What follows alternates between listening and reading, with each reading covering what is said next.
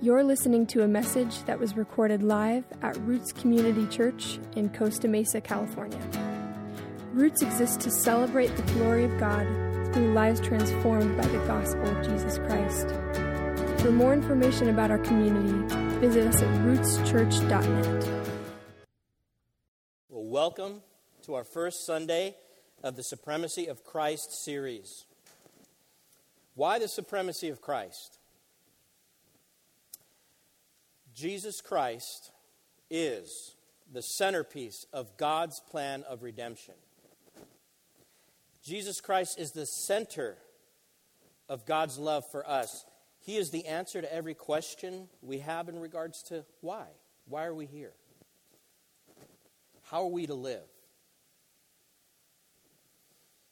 In Christ is how we live and move and have our being. Christ is the light of the world. He's the bread of life. And He is living water. And Christ is the focus of our praise, our adoration, and our worship. Paul wrote to the Colossian church, he said this, "All that we are in need is in Christ, who is the mystery for ages, hidden for ages and generations, but now He's revealed to us, His church, His saints, through His holy word." In this letter that we just read, the verses specifically, the Apostle Paul, he draws us to behold Christ. Behold. Behold means to just take in. David says in Psalm 27, "I want to gaze at the beauty of the Lord." We're to behold Christ. And as we behold Christ, what we see here is that He is wonderful. He is beautiful. He is powerful. And to behold Christ in His supremacy is to behold Christ and the cross. So as we grow in Christ, it's no wonder that Paul was someone who suffered himself as a human being. Paul, who suffering in his body through sickness and beatings and persecution and imprisonment, his supreme desire was to know Christ and Him crucified. And so that's the answer as to why the supremacy of Christ. So now, so we could better see Christ in this text, I want to give a little bit of background to the church of Colossae.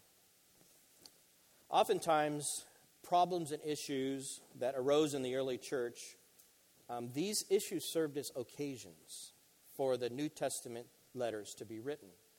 And in this case, it was written to address a particular issue in the church of Colossae. And here was the problem. Epaphras, who was a disciple of Paul, he had preached the gospel in the city of Colossae, and he was most likely the one who had established the church. So he had since joined Paul, ministering to him in prison, where Paul wrote this letter to the church in Colossae. And what he did is he related to Paul in detail of the Colossians' love for each other because they were a genuine church of Christ. But what happened, there were some visitors that came. Some visitors had joined the church, and they were teaching erroneous doctrine. And it was Paul who said that they would delude the church with plausible arguments. Plausible arguments, something that sounded good, it sounded right. But it was to the point where some were in danger of being taken captive by philosophy and empty deceit. So now philosophy, it's not bad in and of itself. In fact, it's a very underappreciated discipline. But this was a philosophy that is according to human tradition. This was a philosophy according to the elemental spirits of the world and not according to Christ. So the danger was not just present then in the Colossian church. The danger is present here and now.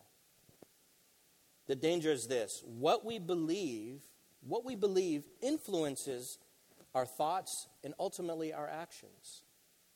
What we believe influences our thoughts and ultimately our actions.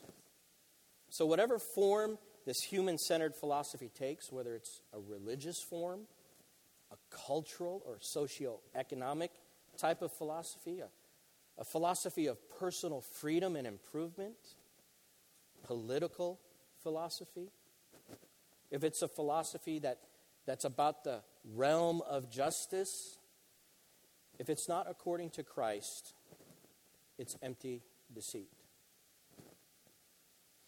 Now, just because something is labeled Christian, it doesn't mean that it's truly of Christ. Right?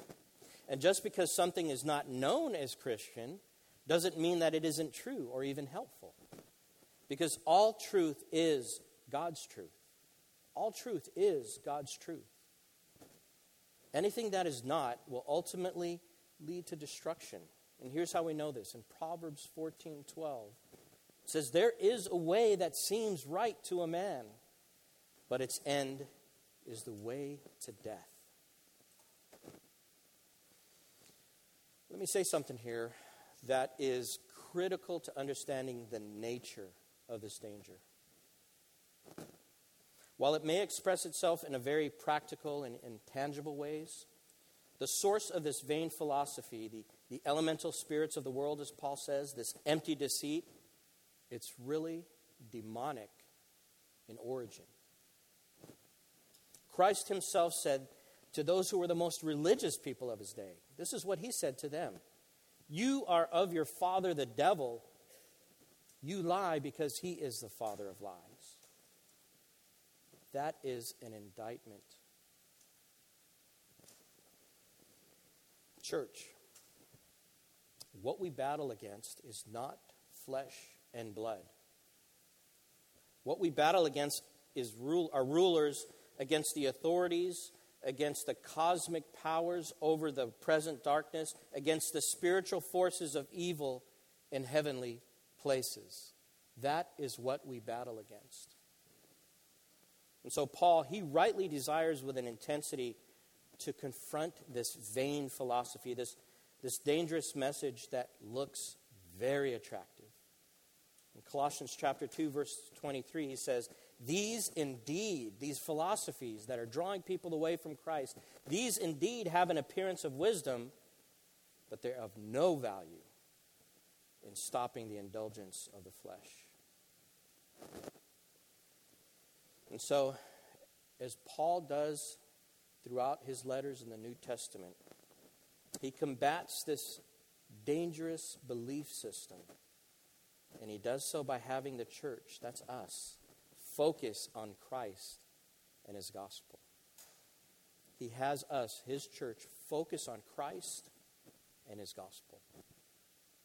So we'll do that by looking at these verses 15 through 20.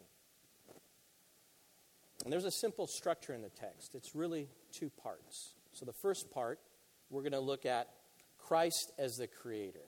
Christ as the creator, verses 15 through 17. And as creator, he is the authority and he is the sustainer. Second part of the text is in verses 18 through 20. We're going to see Christ as creator of the new creation.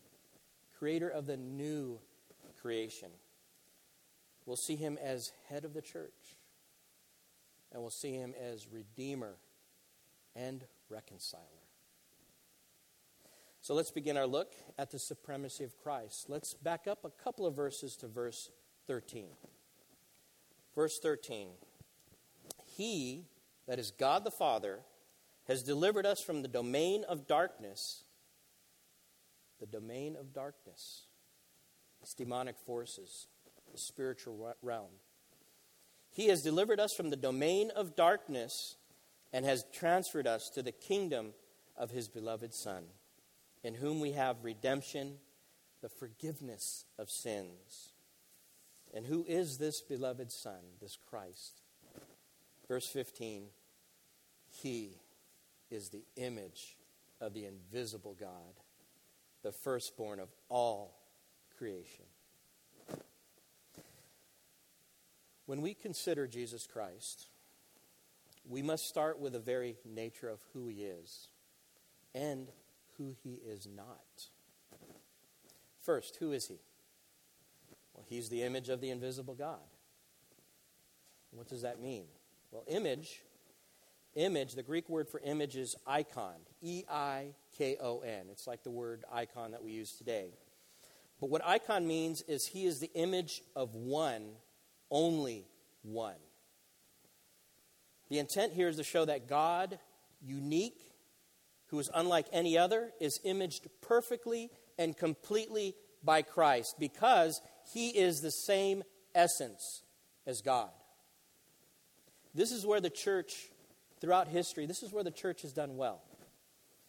It's done well because it has encapsulated this foundational truth in the creeds. In fact, these verses 15 through 20, they're actually understood to be a confessional statement. These verses actually are a hymn in the early church, a magnificent hymn that was sung to praise the virtues of Christ. And what we see here, as Paul writes in another letter to Timothy, the church, that's us right here, the church is a pillar and a buttress of the truth. And we do that because we preach the gospel as we are preaching his word, and we believe in the gospel. That's how we safeguard the truth. So back to the creeds. Some of you may be familiar with this language. The Nicene Creed states that Jesus Christ is God from God, light from light, true God from true God, one in being with the Father, not made. Not made. He is one in essence with the Father. And some of you may say, well, creeds aren't in the Bible. And that's true. But what these creeds have done by the church, through the church, is very helpful because what they express is based on God's own revelation of himself through his word. And these creeds, in their positive declarations, they serve as a refutation of the heresies that challenge the very word of God. But let's look at God's word. In John chapter 1, verse 18, the gospel says, "No one has ever seen God." No one.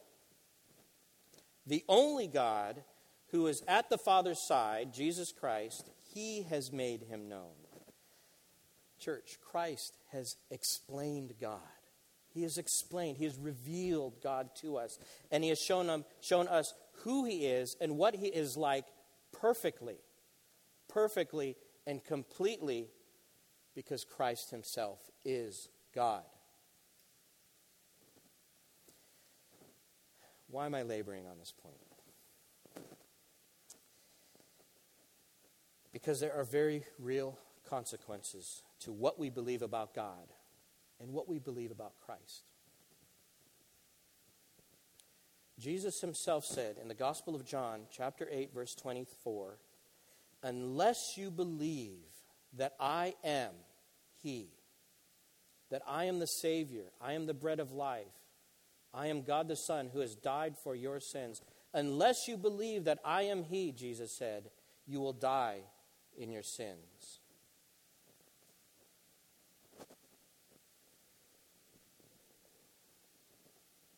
Here's another reason why we need to understand what Paul is saying when he declares that Christ is the image of the invisible God. Look at the second half of verse 15. Christ is the firstborn of all creation. Christ is the firstborn of all creation. Christ is not a created being.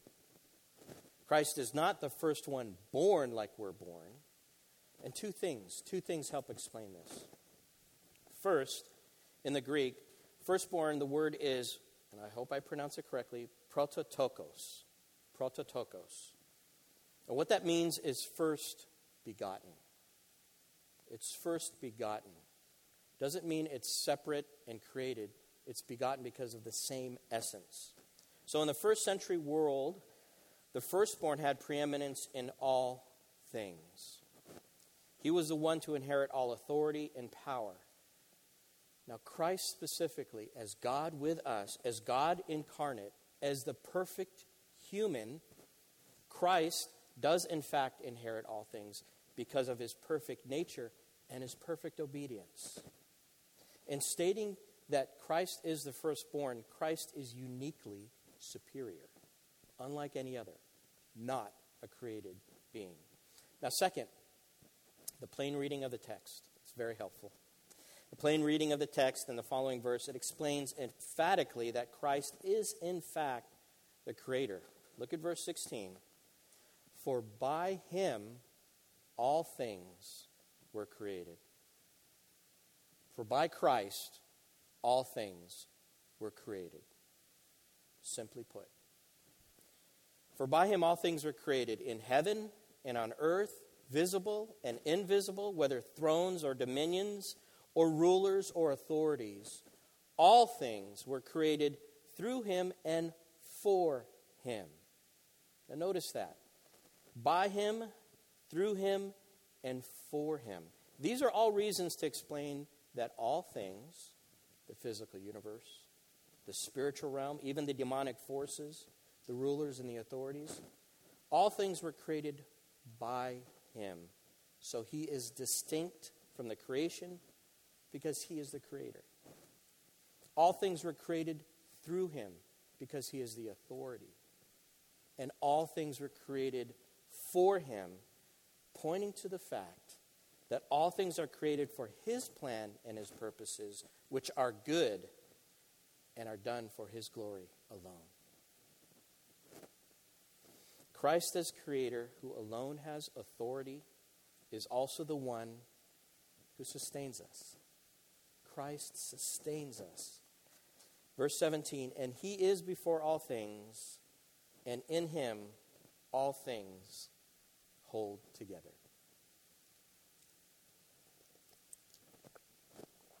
If you were to ask the question, what's the most powerful force in the universe, and you Google it, like I did, you wouldn't get Thanos and the Infinity Stones, right? I know. That's 2019. But you'll get things like the Event Horizon Black Hole. That's a massive, supermassive black hole. They're out there. You'd get gamma rays. You'd get intelligence, human and artificial. Now, as massive or life-altering as these things may be, they're all created things. Now, think about what we just read in verse 16 and what we've learned from Genesis and what we've learned from John chapter 1. Christ spoke all that is into existence. Christ spoke all that is into existence by his word. Now think about Christ and his return. When he comes back, he will destroy his enemies with the word of his mouth. He will destroy his enemies with the word of his mouth. So what's keeping the earth from rotating off its axis? Some say it may be global warming. I don't know. What keeps the sun from those sun flares from coming in electromagnetic pulse to knock out all the systems in the world and destroy things? It's happened.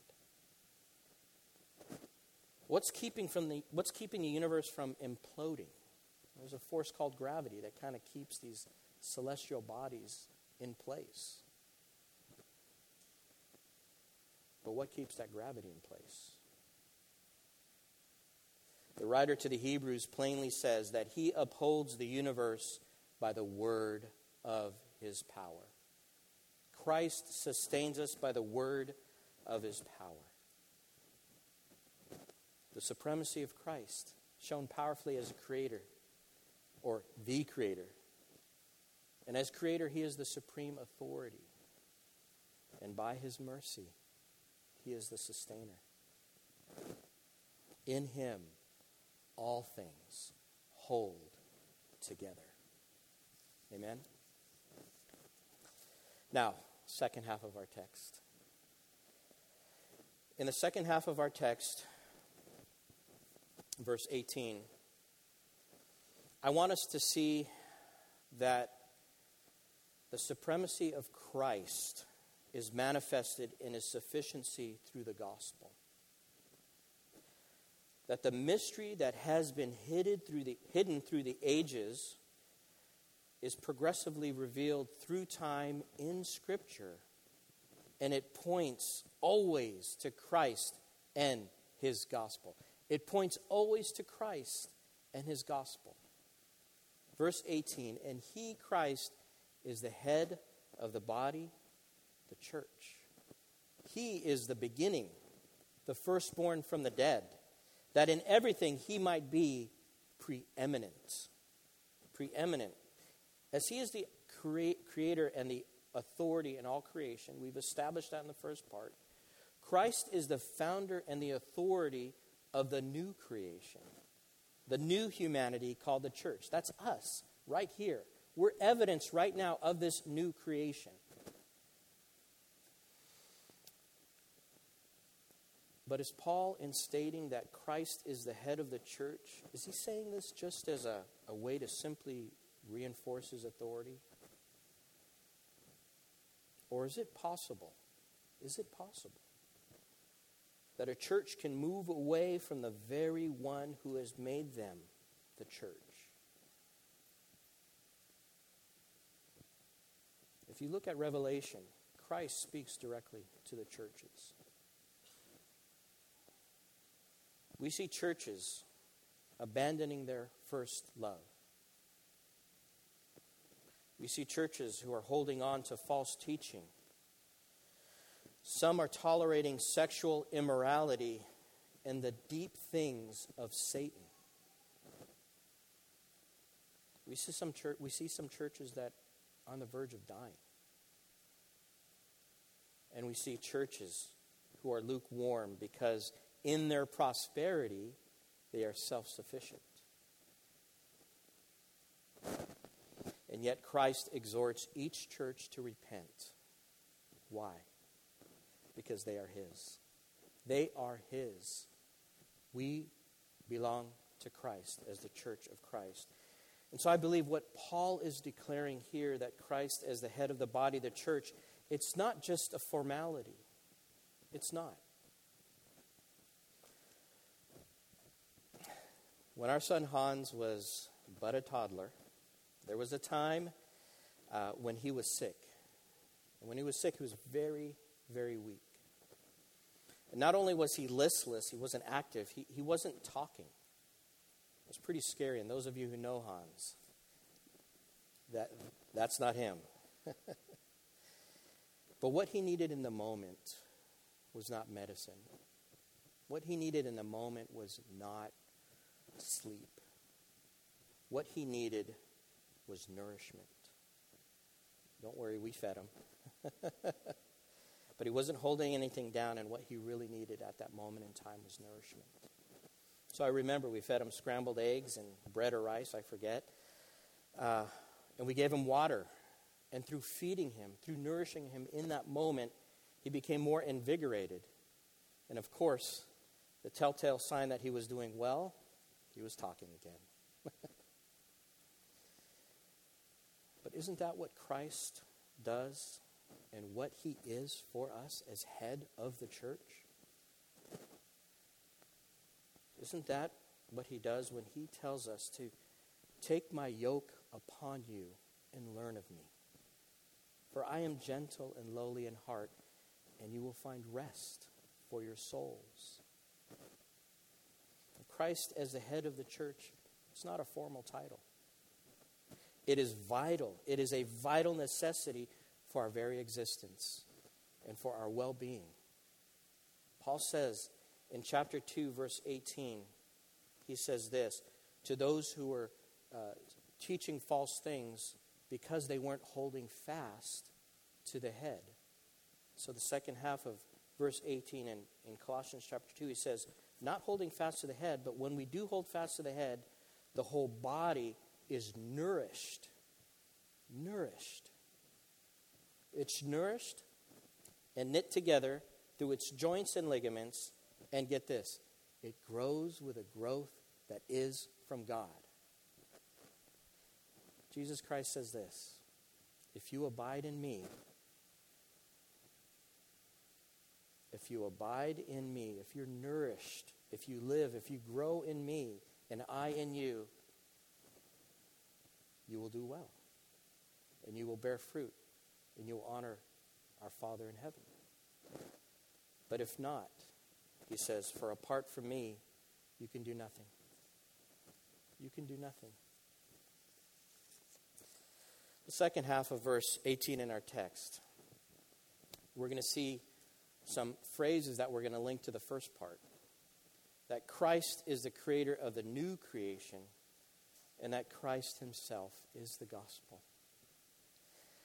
There's some parallel realities in verses 15 and 16. If you take a look at verse 15, it says, he is the image of the invisible God. And then verse 18, he says, he is the beginning. And then back in verse 16, it says, he is the firstborn of all creation. And then in verse 18, he is the firstborn from the dead. That parallelism is important because Paul's using a Genesis type of language to reinforce the reality that the first Adam, when all conditions were perfect, Adam had brought in sin. And it resulted in death.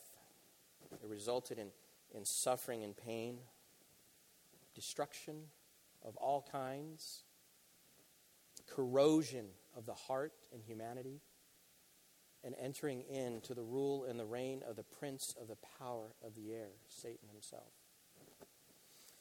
But now Christ, who in the fullness of time had come, he came as a second Adam, and through his resurrection, that's key, through his resurrection, he became the firstborn from the dead. That's what that means. It means he resurrected, and when he did that, he ushered in the new creation, the new humanity, so that in everything he might be preeminent. So here's how the new creation was accomplished. In verse 19, this is amazing. For in him all the fullness of God was pleased to dwell. Christ, who is fully God, and this text establishes that, he's also fully human. Fully God, fully human. Psalm 40, Hebrews 10 bears witness to that. Where Christ says, a body you have prepared for me to do your will, O God. And what is that will? Verse 20. And through him, verse 20 of our text, Christ is going to reconcile to himself all things, whether on earth or in heaven, making peace by the blood of his cross. Through him, to reconcile to himself all things, making peace by the blood of his cross. One theologian says this: all theology leads to the gospel, and without the cross, there is no gospel. Without the shedding of blood, there is no forgiveness of sins.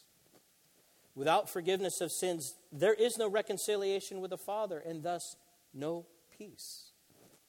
Without the resurrection, there is no guarantee of the new creation, the ascension of Christ, and his return, where we will reign with him in the new heavens and the new earth. And so the importance of the cross, church, the importance of the cross. As Christ reconciles to God all things, Paul expands on this. And he gives us added insight into this indescribable reality. Take a look at chapter 2. We're going to go ahead a little bit to chapter 2. Take a look at verse 9 says. Colossians 2, verse 9. And as we've been talking about this, the elders, we've been understanding how critical and undertaught the nature of our union with Christ. That doctrine of our union with Christ. It is everything. And note how often he says, in him and with him. chapter 2, verse 9 of Colossians. For in him the whole fullness of deity dwells bodily, and you have been filled in him. Church, you have been filled in Christ, who is the head of all rule and authority. In him also you were circumcised with a circumcision made without hands, by putting off the body of the flesh, by the circumcision of Christ, having been buried with him in baptism, in which you also were raised with him through faith. Through faith. That's the conduit with which we are empowered by God's grace. We are raised with him through faith in the powerful working of God who raised him from the dead. Amen.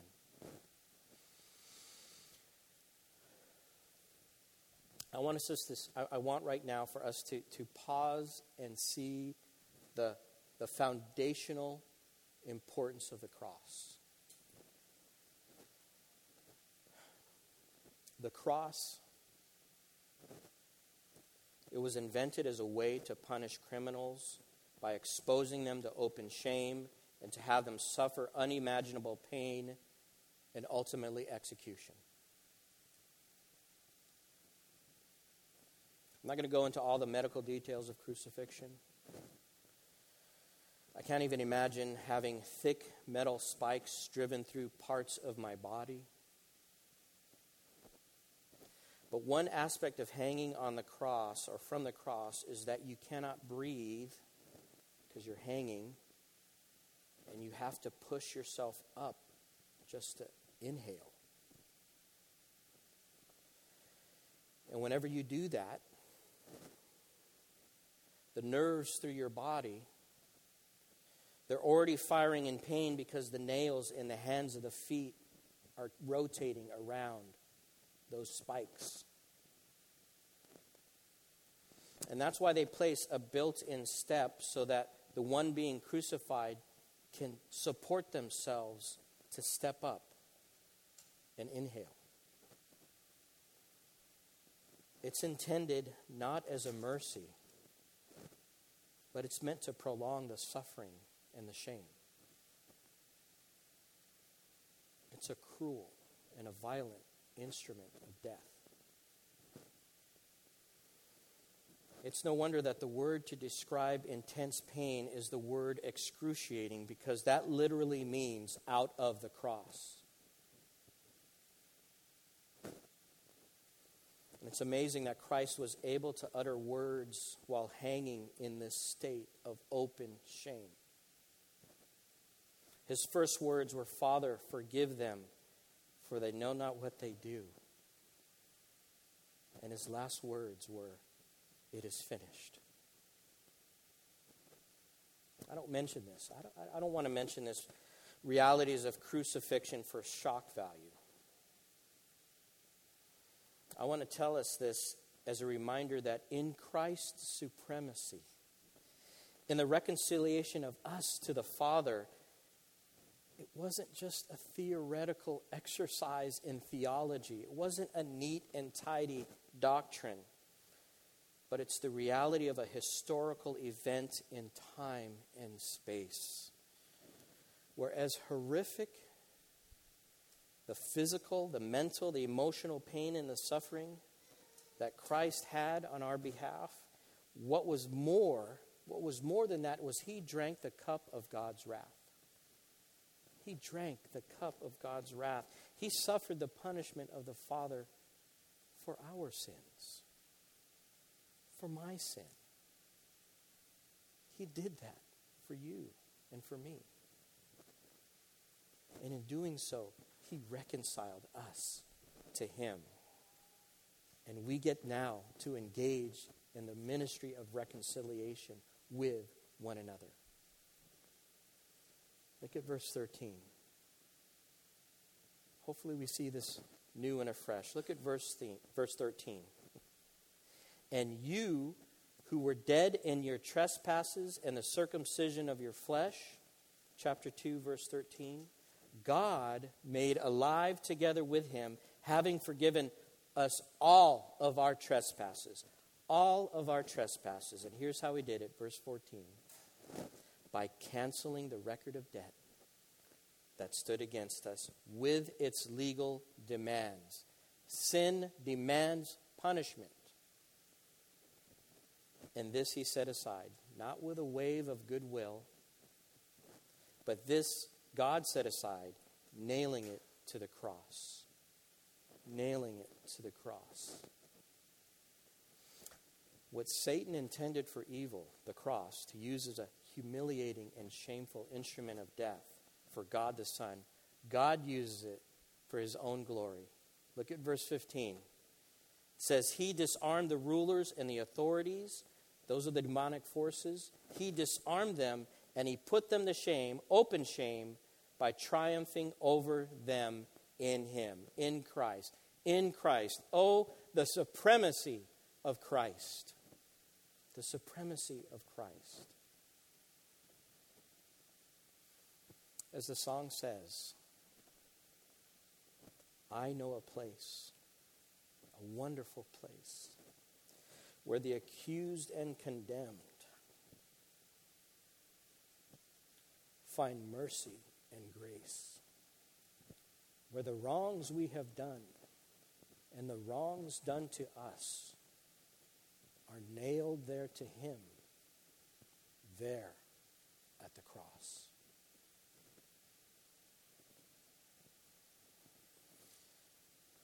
So what does that mean for us? It means everything. It's everything. It's everything, church. As Paul desires for the Colossians, and so Alec, me, and Dylan desire for you guys, our desire is, if you take a look at chapter 1, verse 9, Paul prays this prayer, and this is the prayer that we prayed this morning, and I share this with you now. Chapter 1, verse 9 of Colossians, our prayer is that you and me be filled with the knowledge of his will in all spiritual wisdom and understanding, so as to walk in a manner worthy of the Lord, fully pleasing to him, bearing fruit in every good work, and increasing in the knowledge of God. Verse 11, may you be strengthened with all power according to his glorious might, for all endurance and patience. It's hard. Life is hard. But with all endurance and patience, with joy. With joy. Now, because of our union with Christ, our oneness with him, we get to live in the reality that we already possess. This is what we already possess. We're going to end with these verses. Chapter 3, verse 10. I think it'll be on the screen, but you could note it down as well. Colossians chapter 3, verse 10. It's an active engagement here of us as his children, as new creatures in Christ. It says, put on the new self, which is being renewed in knowledge after the image of its creator. We are being renewed in knowledge as we learn and grow about Christ and trust in him. He is growing in us, we are growing in him, and we are being renewed after his image. That is our destiny. That is our destiny. And then if you were to drop down to verse 15 in chapter 3, listen to what we possess. And let the peace of Christ, the peace of Christ. We are at peace with our Creator because he has reconciled us to him. Let the peace of Christ rule in your hearts. Let the peace of Christ rule in your hearts, to which indeed you were called into one body. That is how that is lived out and exercised and experienced. And be thankful. In verse 16, let the word of Christ dwell in you richly, teaching and admonishing one another in all wisdom, singing psalms and hymns and spiritual songs with thankfulness in your hearts to God. The word of Christ, may it dwell in us richly. We mentioned a couple weeks ago about the means of grace, taking time to internalize the word of God. Allow the word of Christ to dwell in us richly. we'll end here. Paul says, he states something more than a paradigm shift. It's the new reality. Chapter 3, verses 1 through 4. After having us behold Christ in his supremacy, Paul presents us with the elevated reality of our union with Christ and the future hope that it guarantees. The future hope that it guarantees. Look at verse 1 of Colossians chapter 3. If then you have been raised with Christ, and you have. If then you have been raised with Christ, seek things that are above, where Christ is. He's seated at the right hand of God. Verse 2, set your minds on things that are above, not on things that are on earth. For you have died, and your life is hidden with Christ in God. When Christ, who is your life, when Christ, who is your life, appears, you will also appear with him in glory.